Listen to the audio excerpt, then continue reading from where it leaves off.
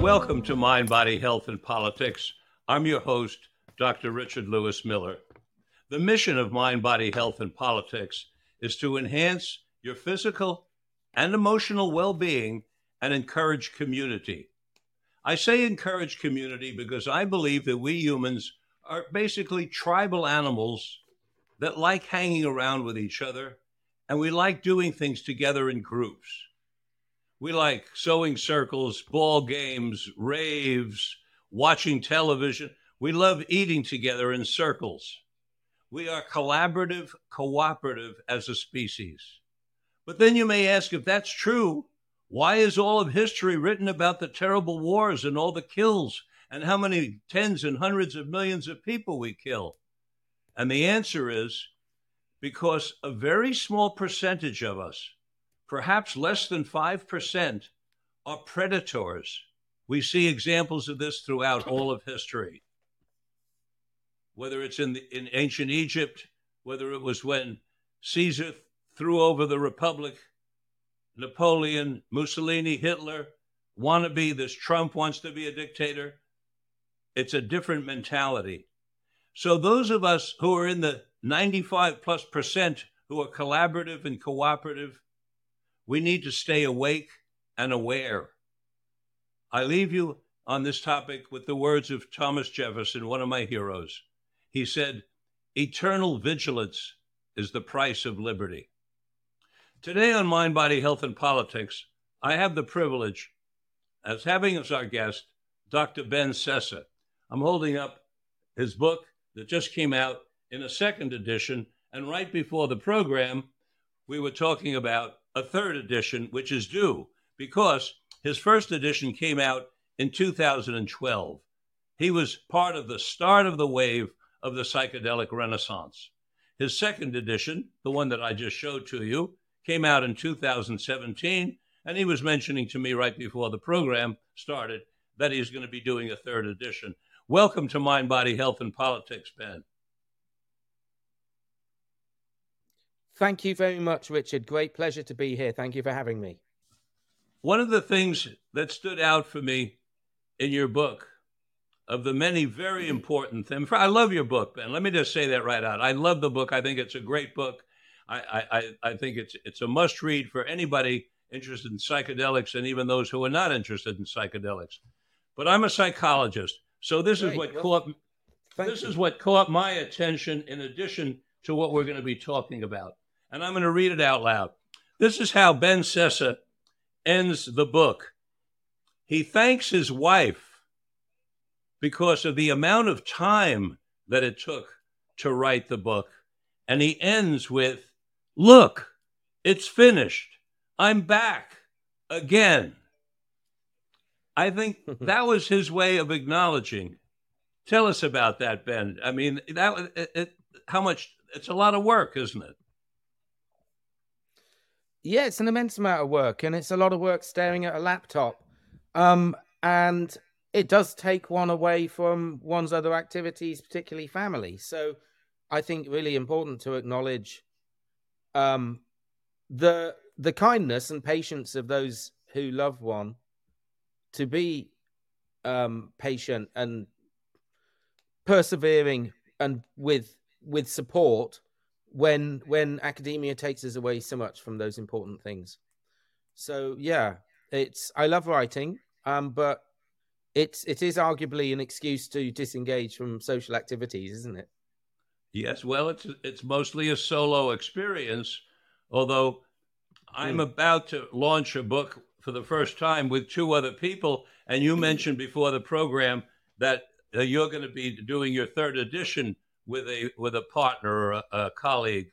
So it'll be an interesting new experience for both of us. Ben, you talk in the book about how you and Robin Carhart Harris, who I interviewed about a week ago, as an aside, it's sort of a British invasion. Robin started it, today you, and then David Nutt's coming on pretty soon as well, which I'm very pleased about. You mentioned in the book how you and Robin made this proposal for research. I think it was in about 2007, and you were turned down flat. It was like there was. Tell the story of that. Which one are you talking about here? This is Robin's study with psilocybin. No, this was earlier than that. When you had met Robin and you put together some. I can find it in the book. You put together. Oh yeah, this was originally for alcohol use disorder, wasn't it? Yes. Yeah, I mean back then Robin's study with psilocybin, which later became all the imaging stuff that came out of Bristol and Imperial, was the first psychedelic research in the UK, and so there was no precedent for it since the 60s, and it did take a while to get ethics committees and boards on board with that sort of research. Of course, there's loads of it now, and it's very easy, and people are familiar with accepting psychedelic protocols. But back then, in the UK at least, we were very much trailblazing.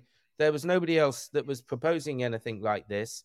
And it was quite some years later that I managed to get my MDMA study off the ground. But Robin's work with psilocybin was absolutely paving the way.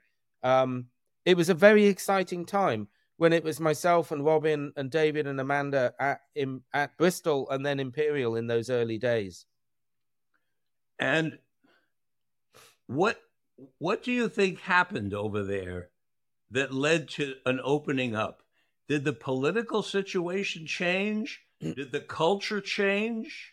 Was there a change in morality? I mean, basically, the two things that were sort of opposed to psychedelics were some combination of morality, you're doing something bad. The same people who were sort of anti-alcohol in this country with the Women's Christian Temperance Union, only now it's something either further out called psychedelics, right? Either that or a fear that people are going to think too much and then they'll lose political power. Isn't that I think there are multiple reasons why we're in this psychedelic renaissance and why this is now happening this second time around. One is simply time. A lot of water's gone under the bridge since the 1960s. Most people today don't even know who Timothy Leary was. I think the modern psychedelic researchers are steering away from the Leary type narrative that psychedelics are going to save humanity and change the world. They're not going to save humanity and change the world. Nothing is. The world's way too complex for any single agent to do that. So the modern narrative, which is a much more sober and conservative, these medicines could be useful in certain parts of psychiatry, actually carries a lot more weight than this, we'll all live in utopian dream if everyone just drops acid. So we don't have that kind of messianic narrative. And I think that's helped with this current renaissance. Another major reason for the renaissance is changes in science. Using imaging techniques, we can produce beautiful, colorful pictures of the brain. We know a lot more about the receptor profiles and the neurobiology behind psychedelics. That gives them a much more sciencey edge, which has popular appeal. The internet, connectivity, there's far more happening today. People talk about the psychedelic 60s. Today is way more psychedelic than the 60s ever were. There's a fraction of the people were using psychedelics in the 60s. There is far more widespread recreational use of all psychedelics today than there ever was in the 60s, but also much greater connectivity, far more clubs, groups, societies, gatherings, festivals, conferences than ever before, way eclipsing anything in the 60s. So, and the final reason, and I think the main reason why psychedelic research has picked up clinically, is that it's driven by patient power, Richard. Patients themselves are demanding alternatives to the current status quo in terms of clinical treatments, and that they're searching for alternative types of medicine, and they're sick of substandard treatments for the last 50 years in medicine, and so they're naturally reaching out to other more esoteric subjects, and psychedelics fits in really well with that. You were at the Psychedelic Science Conference in Denver last spring. I'm sorry we didn't meet in person. I think we were in the same room at the same time at Amanda's party. Outside the conference hall, I noticed a group of policemen, and all around on the grass, with a lot of hippie-looking young people sitting around in gay clothing. So I walked over to the police officers, and I introduced myself, and I asked them if I could ask a few questions, and they said, fine. And I asked them point blank, how did they feel about, and I pointed at the people on the grass and the building and so on. I said, how do you feel about this conference on, from what your perspective is, drugs that we're calling psychedelic science? How do you feel about it? And the chief of the five of them looked at me and said, every one of us has had a family member fucked up by big pharma. If these people have something new to offer, we're going to be very interested. And I thought that was quite an interesting statement from the head of the police group. It's basically what you're saying, demand from the public. Yeah, absolutely. And I think, like I said, there's a lack of safety and efficacy of traditional psychiatric treatments. And I think people also do feel as though they've been missold the effectiveness of traditional psychiatric drugs, which are not effective in many cases and are certainly overused. So that does all contribute to this groundswell of movement and enthusiasm for something alternative, and psychedelics fit so well into that. Here in the States, it looks to be like most of the research is going on with psilocybin. And the decriminalization that's occurred in Oregon and in Colorado is a decriminalization of vegetables that come from the ground and fungi. LSD is clearly being left out of the picture. I don't see anywhere near as much research, at least that I'm aware of. Are you aware of LSD research? There's a resurgence in that as well, either in England or maybe in the United States that I'm not aware of? Or do you see also that the preponderance of it is psilocybin? No, you're absolutely correct, Richard. There's been very little in the way of LSD research since this psychedelic renaissance of the last 20 years. Very little indeed. People are choosing psilocybin. There's a number of reasons for that. I think the main reason is psilocybin carries less of a stigma. If you're trying to get a protocol past ethics and you have those little letters LSD, the ethics committee jump out of their seats immediately. Whereas if you write the word psilocybin, most of them haven't even heard what that is. And so it gets past ethics committees more easily. It doesn't have the social stigma that LSD has. It's also arguable that psilocybin is shorter acting. It's like 6 to 8 hours as opposed to 8 to 12 hours. So that makes it a bit more clinically manageable in the clinical protocols that people are writing. I think also the fact that it comes from a natural substance appeals to certain users as well over LSD. So you're absolutely correct. There has been, I think, maybe 2 studies that came out of Switzerland with LSD. We did some brief LSD research in this country as well that's not found the light of day in terms of publication. But generally, it's few and far between. Probably under half a dozen LSD studies in the last 20 years. That's off the top of my head, I'm guessing. Whereas hundreds of psilocybin. So you're absolutely right in that observation. So you're working at the hospital as a psychiatrist, which you are, and you're told that you're going to get 50 patients to treat over a period of time. And you have to use one of 2 psychedelic medicines for this particular time. But you can't use both, and you can't mix them. You have to pick one. Of all the psychedelics, which one would you pick? I need to clarify what you mean by psychedelic. Are you referring only to classic psychedelics, or are you expanding that? Because I would expand it to a whole host of things that are not traditionally classic psychedelics. I would certainly expand it to MDMA and ketamine. What else are you thinking? Okay. Well, I mean, there's so many. There's ibogaine, there's salvia. Yes. I would argue THC with no balancing CBD is psychedelic. Fair enough. In large dose. Many. That's right. So if we're allowed to expand beyond the classic psychedelics with your thought experiment, MDMA all the way. MDMA all the way. Okay. And if you could choose two, what would be your second? And you could either do them separately or you could mix them. Psilocybin, yeah. Psilocybin. And would you do it separately from the MDMA, or would you do it concurrently during the same session? So there's been very few proposed or published mixed protocols in recent years. The next step will be mixed protocols that involve taking psilocybin 1 week and MDMA another week. It's another step forward to propose a mixed protocol or combination protocol in which you take both drugs in the same sitting. I think that's a valuable thing to explore. I think we can learn a lot about recreational use and how people use these recreationally. People combine MDMA with ketamine recreationally. They combine MDMA with psilocybin recreationally, and they report positive results. So I do think that we will move to the day where we do see these combination protocols, but to date, there haven't been any. I think it would be very interesting, and with no doubt such things will be submitted in coming years.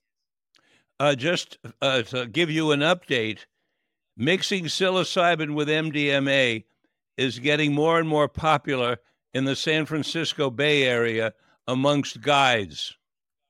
I've gotten that feedback that's going on. Yeah, I mean, they've traditionally always been mixed, you know? You go to a rave as I've been going to for the last 30 years, you're going to see people who take MDMA and then ketamine, or MDMA and then psilocybin, or the other way around. And of course, cannabis with all of those as well. So there are I think the main point here, in terms of recreational use, there are very few mono compound users, very few. Almost everybody that goes to raves and parties is a polydrug user. So they're all polydrug users, which means we'll be looking forward to research on polydrugs and what their effects are. Now, we've been talking briefly about recreational use, and we've talked briefly about use as a medicine in treating people, particularly with trauma, but with all sorts of emotional upsets. Mm-hmm. Can you talk to us about the place of these psychedelics in creativity? And do we need more books on that? Could we have a book like yours that, instead of focusing on the medicinal use, which you as a medical doctor, of course, do, focuses on all the uses by people who have used it to create something? Yeah, I mean, I think obviously my area of research and expertise is in clinical uses with clinical populations with mental health problems, but we mustn't restrict our knowledge or research to only clinical populations. We know that psychedelics used responsibly can be very beneficial for personal growth and development, for individuals, for couples, for families, for communities. And certainly in ceremonial use, this is the case. So, I mean, Albert Hofmann said in 2008, just before he died, he said, when the next psychedelic revolution comes, the doctors must not be allowed to run the show. So it was well recognized that psychedelics should not just be restricted to clinical populations. I can absolutely envisage the day where we have, at the same time, both clinics for patients with mental health problems, staffed by doctors and nurses and psychologists, but also wellness retreat centers for non-clinical populations to go for personal growth and development. Creativity is certainly one of those factors that's not you wouldn't be taking psychedelics for clinical purposes, but for creativity. In the last 15, 20 years of psychedelic renaissance, there's been so many textbooks. There's hundreds of new textbooks on the field, which is fascinating and it's great fun. And I've written a fair few myself. But what there is a real lack of is fiction in psychedelic writing. Very few novels about psychedelics and psychedelic research. I have written a novel. It's called Patient Chemistry, and it fictionalizes the use of psychedelic research for these two fictional characters. It's fantastic, and I'm looking for a agent and a publisher to bring this book into the public. So I wanted to put that to your esteemed listeners. If there's any agents or publishers out there who might be interested in perhaps one of the first books of fiction on psychedelics in modern times, drop me a line. And there's been a lot of interesting work done over the years on that. Jim Fadiman did a very famous study back in the 60s with mescaline, I think it was, and creativity. And there has been a study with LSD in recent years in which I worked on, again, which hasn't been published yet, which was looking at LSD in fairly small doses for improving creativity. I think one of the things about psychedelic drug use and creativity is I think it's a good primer to help a person be creative. I don't think that many people produce particularly good material when high on drugs. So even bands like the Grateful Dead or other rock bands, they will talk about their use of psychedelics in the writing process and in the creative process. But when it comes to performing on stage, although probably not the Grateful Dead, but plenty of other bands, they're no good if they're high on stage. And similarly, visual artists will say the same. They'll say that their psychedelic experiences improve their creativity and inspire them. But when it comes to putting pen to paper, they're better off doing that sober. And I think that certainly is borne out. Personally, I can't bear psychedelic visionary art. I think most of it it's not my aesthetic. Pictures of airbrushed dolphins diving through rainbows with jaguars and condors in the background. It's cheesy as hell, if you ask me. But a lot of people in the psychedelic community like that stuff. Well, talking about the word cheesy, on page 90 of your book, you have a picture of a couple, and they're sitting there with a couple of brains. And the caption says something like, they remove the brains and then they put them back in. I didn't know what to make of that. I mean, what kind of brains? And how do you put a brain back in? Or were you kidding? Two Norwegians. Okay, so this is Terry and Kreb. Terry Krebs and Powell, rather, Johansson. Yeah, that was obviously a ridiculous joke. They didn't remove any brains. Well, you sure got my attention because you said here, it's so funny. I was laughing my head off. It says, which involved temporarily removing the brain of their subjects, examining them on the lab surface before reinstalling them into their subjects, and almost as if they're human subjects. No, they wrote a fantastic paper. It was a very large population study with thousands of patients, which looked at the relative physical and mental health of psychedelic users, and found that it's superior to the general population, suggesting that far from psychedelics being dangerous, it's in fact the opposite. People who regularly use psychedelics cautiously have better mental and physical health than non-users. So that was an interesting study. Okay, well, that leads me to another question, Ben. Mm-hmm. We've all seen, or at least within our subculture, we've all seen the pictures that Amanda published of the brain on LSD and a brain not on LSD, the MRI photos, the famous photos. Now, in those... On psilocybin, I think it was. Was it psilocybin? Is that the one with the circle and the connectivity between them? It's the one where the brain that's on psychedelic is all lit up orange, and the brain that is not on psychedelics has some orange spots on it, but not a lot of them.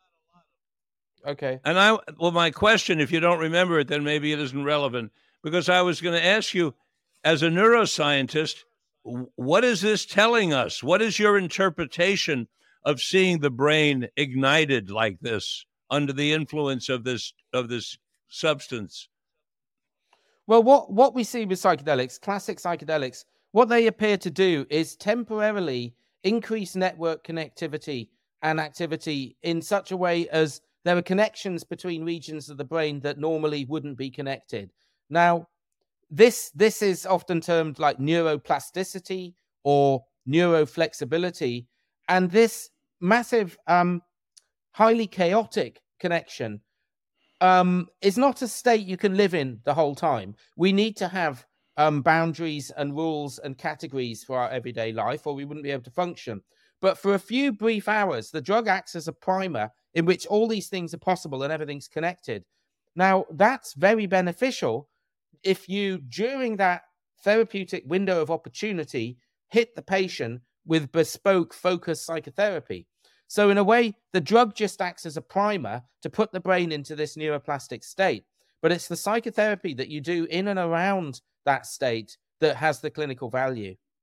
Ben, some people have found it helpful to differentiate the therapy that goes on with lower doses than higher doses, referring to the lower dose as psycholytic therapy and the higher dose as psychedelic therapy. Do you find that a handy differentiation?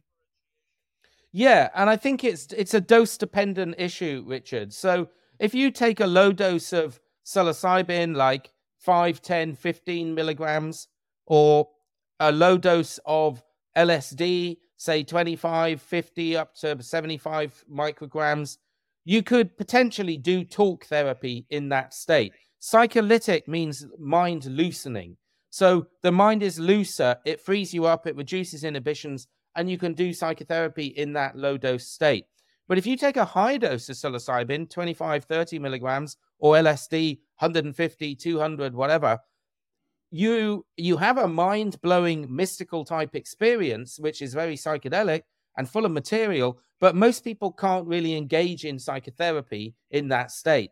So the difference between, say, psycholytic and psychedelic in this context is around dose, really, and the extent to which you can do talk therapy or not on that dose.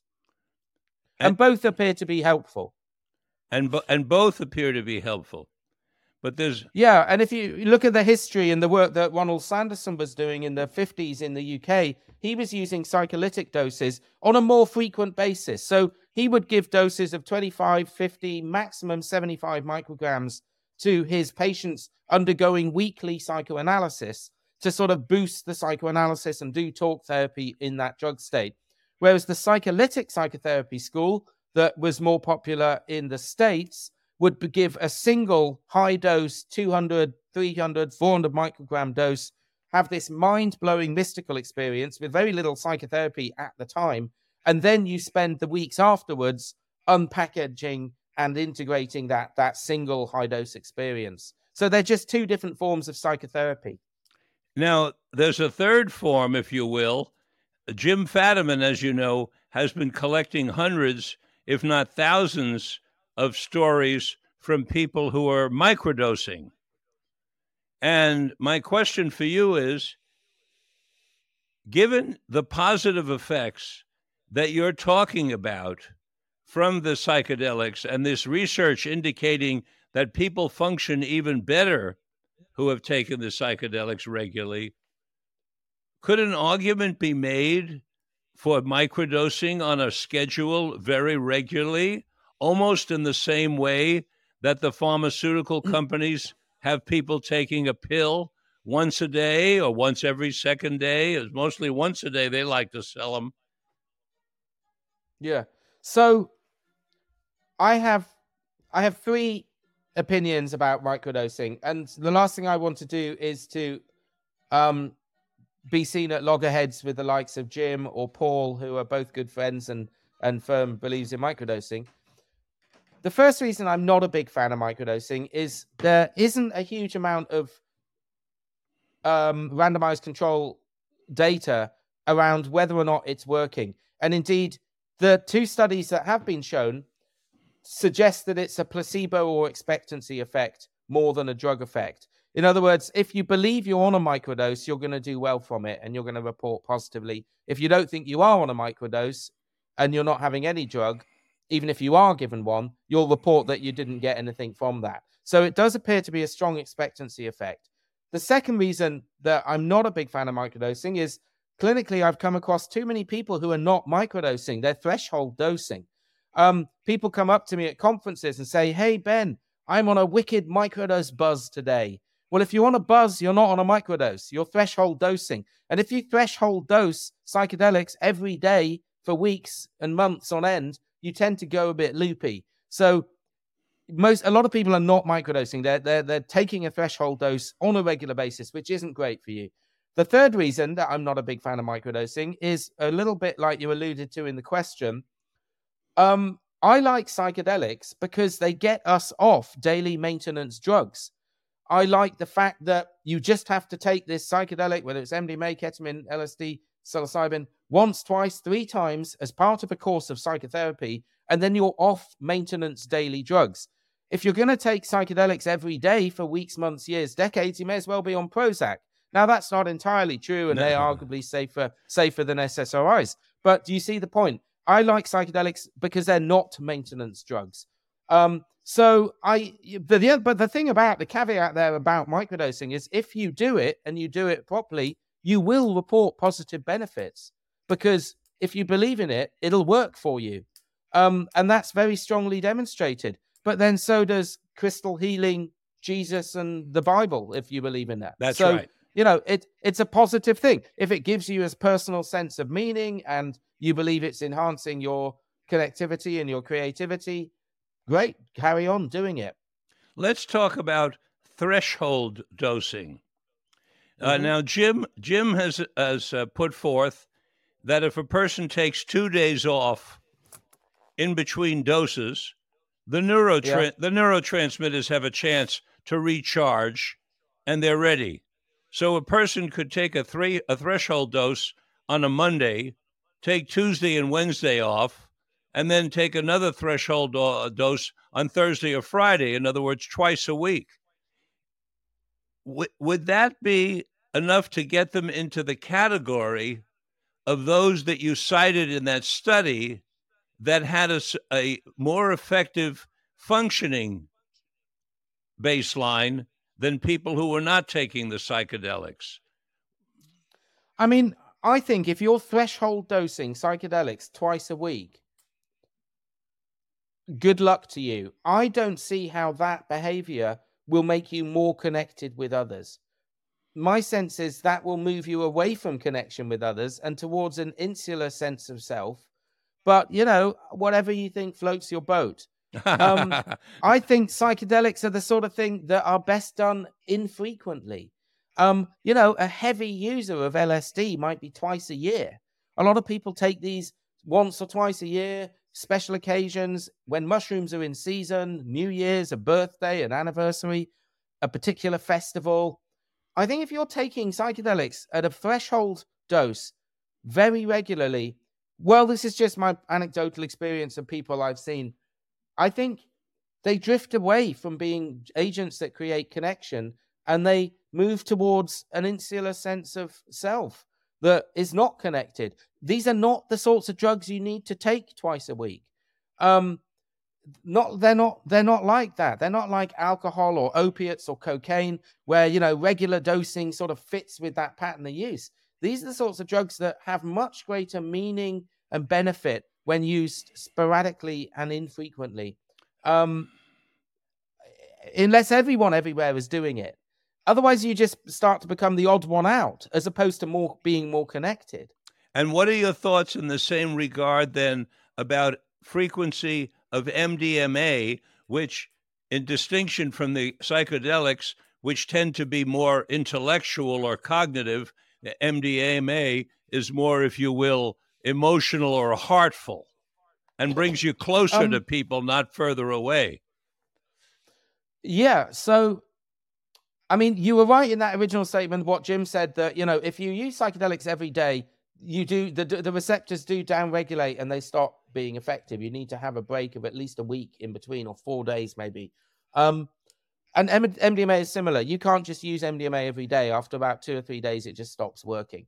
I think if you're using MDMA twice a week, or even every week, you start becoming not dependent upon it in a physical dependence way, but it becomes habitual, and you start moving towards not being able to have fun or enjoy yourself without it. And I don't think that's healthy. I don't want to put any kind of moralistic judgment on this. People can do what the hell they want. I don't care. But I think again, these things just seem to be more effective and beneficial when they are used sparingly, special occasions, not every week. I think it's not even about the drugs. It's just boring activity. Broaden your life. Do something else this weekend. Well, you're echoing what Rick Doblin and Michael Mithofer say about MDMA. I think they think like maybe once every 3 or 4 months is plenty. At the same time, I'm collecting data on couples who use it every single week and have been for 5 and 10 years, maybe averaging at least close to 3 times a month for 5 to 10 years. And so far, I mean, I don't have a large N, but the results are remarkable. I'm seeing things like connecting with people who are estranged in the family, people who never talk to each other, getting back and talking to each other, people who didn't talk about emotions, getting comfortable talking about, and this is without a therapist, by the way. These are people self-experimenting. Well, that sounds like fascinating data. That does sound really interesting. I would love to see more about that. Actually, I'm not sure if you know Alan Ajaya, don't you? No. Okay. Alan Ajaya is a psychologist in Wisconsin, and he's in my book, Psychedelic Wisdom, which I want to mention to you because it fits in with something that you're proposing for us or what you think is necessary having to do with public relations. Alan Ajaya is a Buddhist priest and a doctor of clinical psychology. He's written quite a few books. He's taken LSD over 900 times. And I said to him, Alan, he's now close to 80 or 80. I said, Alan, have you had enough? He said, oh, no. I said, tell me about it. He said, there's always more to learn. It was quite interesting. Over 900. Yeah, exactly. And how many people have had over 900 drinks of alcohol? Probably most of us. So, it's that's very good. It seems like an unusual thing to do with LSD, but it's a lot less toxic than alcohol, isn't it? Well, that's what's leading me into my next area for us to talk about. Okay. In this country, we scare people, politicians and the media scare people by citing data in a certain way that focuses on the terrifying aspects of it. So, for example, we have 32,000 homicides in the United States every year with firearms. Yeah. And that's the number that's thrown out, which is a frightening number to the public. The number that's what's not told to the public is that half of those are suicides. Almost 40% of the other half are in the family. And when you run the numbers for 330 million people, your chances of getting shot in the United States are 1 in 25,000. Well, if it was put forth to the public that, your chance of getting shot in the United States are less than 1 in 25,000. In other words, you have 24,999 chances out of 25,000 that you'll never get shot. It creates a different feeling. Because when I cite these statistics to people and I say, would you do a surgery that would save your life if there was a 1 in 25,000 chance that the surgery would fail? Everybody says yes. Yeah, that's interesting way of looking at it, Richard. So what I'm about to ask you, let me finish. I'm about to ask you, Ben, is can you cite the adverse effects of some of these psychedelics In the reverse, your chances of not dying with these psychedelics rather than your chances of dying, or do both. In other words, give us both sides. That's what would be even better. Give us both sides of the picture, because that's one of the things that's used to scare the public. Am I going to die from these things? Can I smoke enough marijuana until it kills me? If I take psilocybin and I accidentally take too much, am I going to end up dead? No, okay. Well, I can talk to you about the prevalence of morbidity or mortality of psychedelics, absolutely. Or the safety of psychedelics is another way of stating the same thing. Yes. Can I make a comment about American gun culture first? Absolutely. I don't think America needs any further encouragement about the hideous medieval situation in which high-grade military machinery is in the hands of the general public. No other country on earth is as bad. It's absurd. Anyway. Thank you. In terms of safety of psychedelics, the rest of the world thinks America's crazy for this. There's no respect whatsoever for American gun laws. But I suppose within most straight-thinking American people, it's probably the same, isn't it? Ben, I'm here to say out loud, what other country does not have universal health care like the United States? Do you know, I read yesterday that Malawi has a better public healthcare system than America. And Malawi's in one of the top 5 poorest countries in the world. You're better off getting sick in Malawi than you are in America. Our country, Ben, since we're on that topic, our country is in a slide. When you look at where we are in education, we used to be the number 1 in the world. I think we're down at number 18. We have 60% of our country right now. If they lose their job, they'll be out on the street in 3 weeks. 60%. 72% of our country, Ben, are obese or overweight. Yeah. It's very worrying, isn't it? Johns Hopkins reports that between 30 and 40% of the United States are depressed or anxious, suffering from anxiety or depression. And that's in addition. I hope there's a reawakening of all these things. People are well aware of this data now, aren't they? I don't know if we are or not, Ben. Because I hope America picks itself up again. I hope we do too. But you know history as well as I. When the public is downtrodden, 60% on the edge financially, obese, overweight, anxious, and depressed, they're ripe for a dictator. And we've got and we have a dictator wannabe that is frothing at the mouth to take the controls. Yeah. Yeah, that's what's Good happening. Luck there, then. Good luck there. Get to the high ground and party if I was you. But in terms of, shall I go back to the safety of psychedelics? I would love to hear it that way. The safety of psychedelics, and then and the morbidity if you want, and the morbidity. Okay, morbidity is really simple.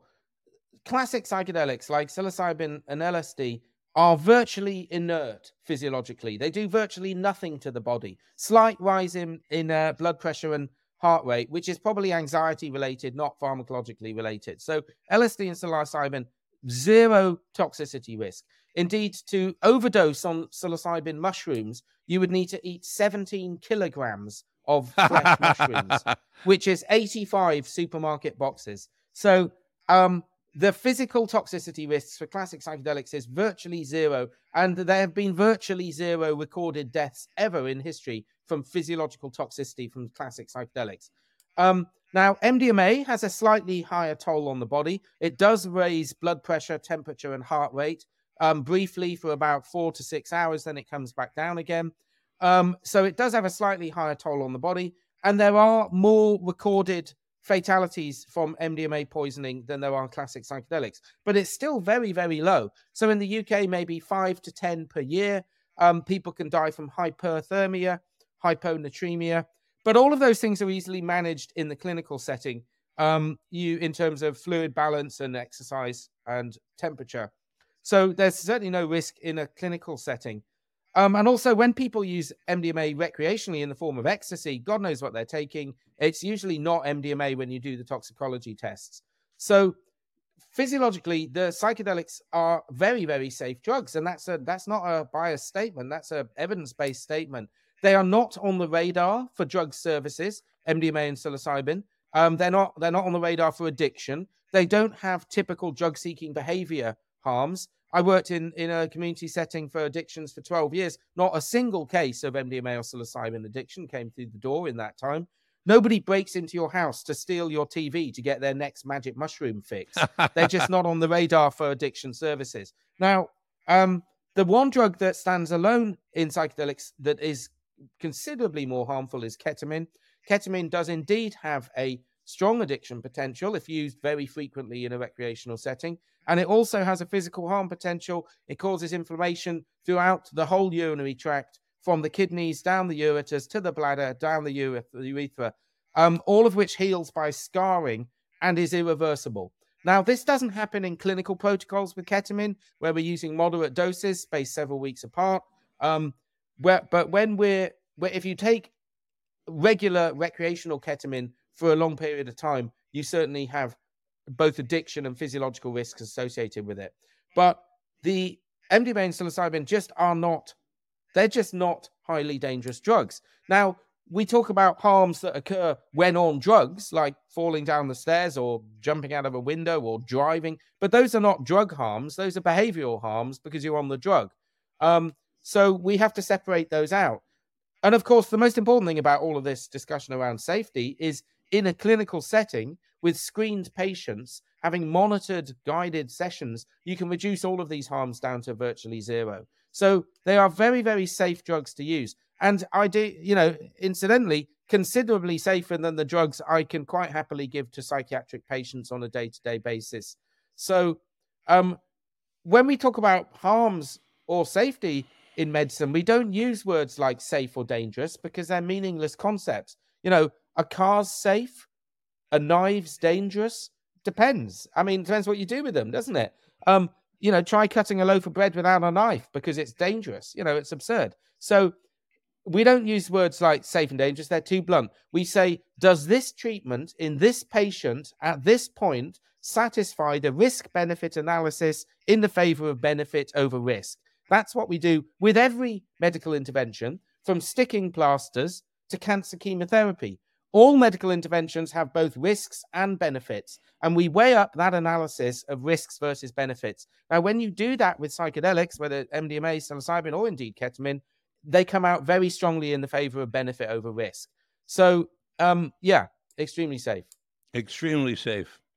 In your book, you have a picture of two scientists sitting with a subject who's in a chair, and he's being injected with DMT.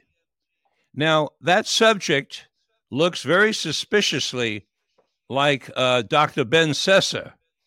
That is Dr. Ben Sessa. Oh, okay. So was Dr. Ben Sessa getting injected with DMT? Yeah, so I am in a very fortunate position, Richard, in that, unlike, I don't know anyone else who can say this, I can, as a medical doctor, I can say on the record that I've had MDMA, psilocybin, DMT, ketamine, and LSD. All of those have been delivered in legal, clinical, or legal research settings. So I've participated in studies with all 5 of those drugs, and I can, on the record, say I've had all those drugs. I don't know anyone else that has done all of those studies. I mean, there's some people who've done 1 or 2 of them or 3 of them, but to have participated in studies for all 5 of those means I can, on the record, state that I have indeed had intravenous psilocybin, intravenous LSD, intravenous ketamine, intravenous DMT, and oral MDMA, all of them legally. And how would you rank those 5 in terms of personal benefit on the big picture? Personal benefit defined as enhancing your life in some way that you notice. That's a very good question. I mean, personal idiosyncratic preference, Yes. which is just aesthetic, I'm not a huge fan of ketamine. I find it rather dark and spooky and eerie. Psilocybin, LSD are fascinating compounds to do sparingly for some incredible peak experience, but not too often. DMT similarly is the sort of thing that you probably don't need to do lots. It's about glimpsing those aspects of self, because they're all internal experiences. They're not external experiences. But MDMA is certainly my preference, because as a clinical tool, it doesn't have that mind-blowing peak experience, mystical experience that classic psychedelics has. But trust me, as a trauma therapist, it is no less powerful. It is much more tolerable, much easier to take. You don't really have a bad trip with MDMA. It either works or it doesn't. It's very tolerable and easy to manage, yet no less powerful when it comes to its tool, to it becoming a tool as an adjunct to psychotherapy. It's immensely powerful in that role, but also very easy to tolerate as a patient. So I think that makes it superior. If it was a competition, as I said before, it would be MDMA all the way in terms of choice as a clinical tool. I've also had the experience of each of these 5 substances, though not in the way that you have, which is much more fortunate, and I agree with you, you're a rare person. But I've had all 5 going back 50, 60 years at this point.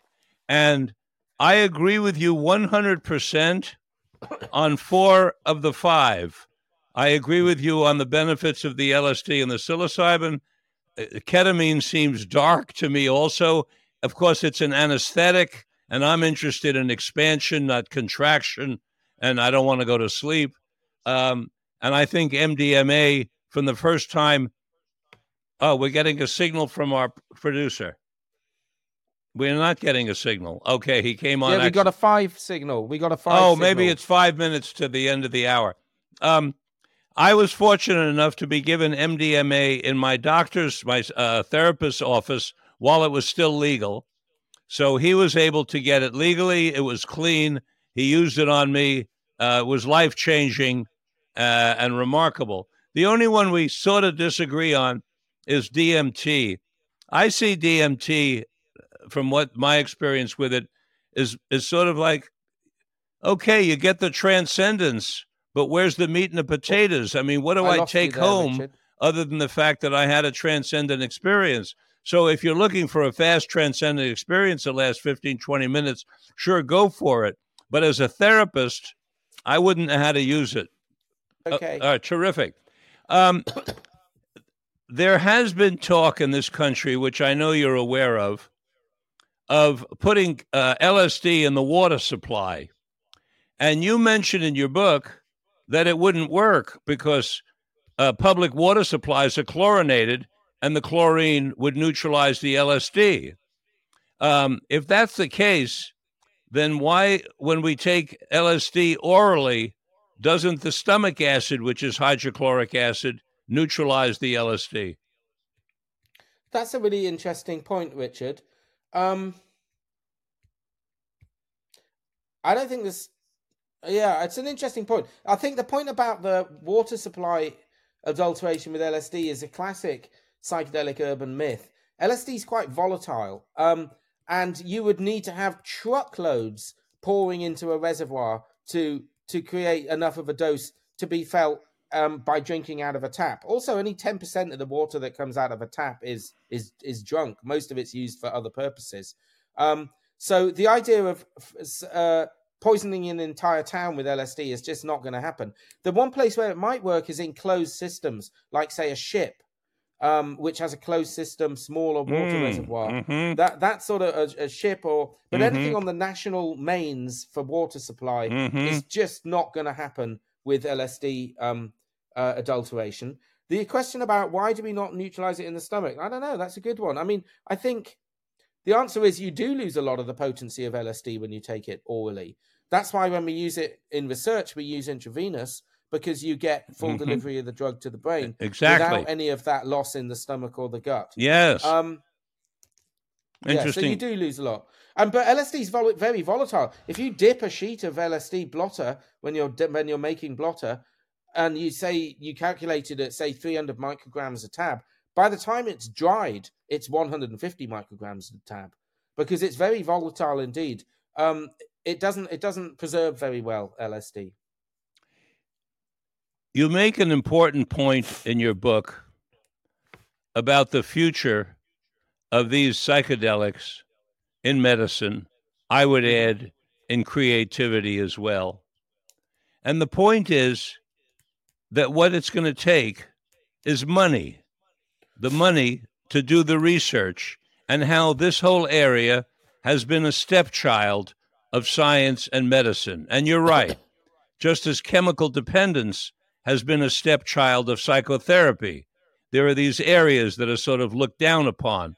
Here in the United States, Ben, there are 3 areas which, if you study as an academician, which is how I started teaching at the University of Michigan, there are 3 areas which are career killers: hypnosis, sexuality, and psychedelics. But now psychedelics is no longer a career killer. But the other 2 are still hypnosis and sexuality are career killers. So you mention in your book it's going to take money, and the way to get the money is good through public relations, which I totally agree with. In fact, I did a whole book called Psychedelic Wisdom, which contains 1,500 years of prominent people outing themselves, just in the way you're asking us to do. They're telling the story of 30 to 40 years of self-experimentation.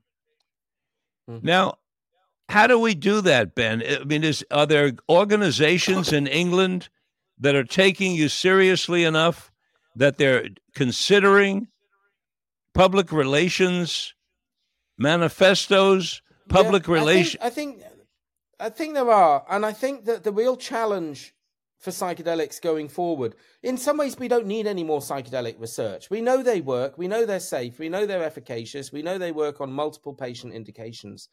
We don't really need any more research. What we need is good PR, good advertising, politicians, and dissemination of this idea. We need psychedelics in free public healthcare.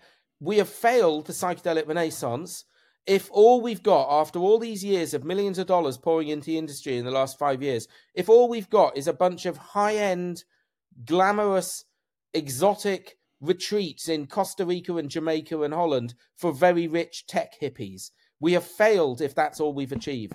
These drugs need to be free public access for everybody. Then we can make a serious dent in the massive international psychiatric epidemic of mental illness that is upon the world. They can make a dent on that prevalence. They can revolutionize public health services in terms of mental health care, but they need to be accessible to all. They should not be charged. Now, it doesn't make sense because they also make economic sense. They're not only the right moral, ethical, and clinical thing to do, they're also the right financial thing to do. I often say in my talks, there's nothing more expensive than the untreated psychiatric patient. If you cut corners by not adequately treating them early in life, they don't work, they're on disability benefits, they need new legs, they need new livers, they offend, they go to prison, their children are taken away by the family courts, all of the millions of dollars of costs that go with substandard psychiatric treatment. Whereas if you get them up front in their 20s, when their trauma is relatively fresh in their minds, and you treat them effectively with psychedelic medicine, yes, it's expensive, yes, it's intensive upfront piece of work, but that's like surgery. You don't not do mending a broken leg because it's expensive. You don't say, I'm not going to pay 15 grand to have that fractured femur mended. I'm going to hobble around on a broken leg and take painkillers the rest of my life. You don't say that. You find the money to mend a broken leg because that's what you have to do. That's how we should be approaching mental illness. We should not be looking at it as a palliative care subject that just keeps people managed in their symptoms for the next 60, 70 years of their life, because we don't want to spend the money up front in an effective treatment that will cure them and get them better. So psychedelic therapy is turning on its head this maintenance model of psychiatric care that we've had for the last 50 years, which the pharma industry are quite happy with because it provides regular daily use of maintenance drugs.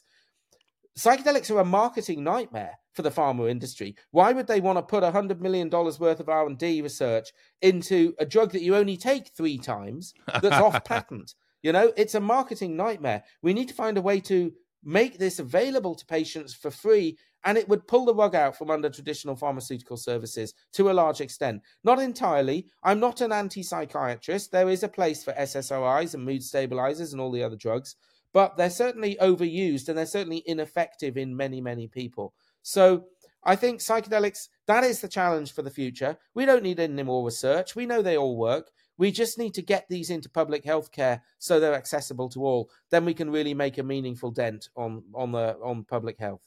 I think it's a perfect way to end our interview that was so beautifully said. Thank you, Dr. Ben Sessa, for being with us today.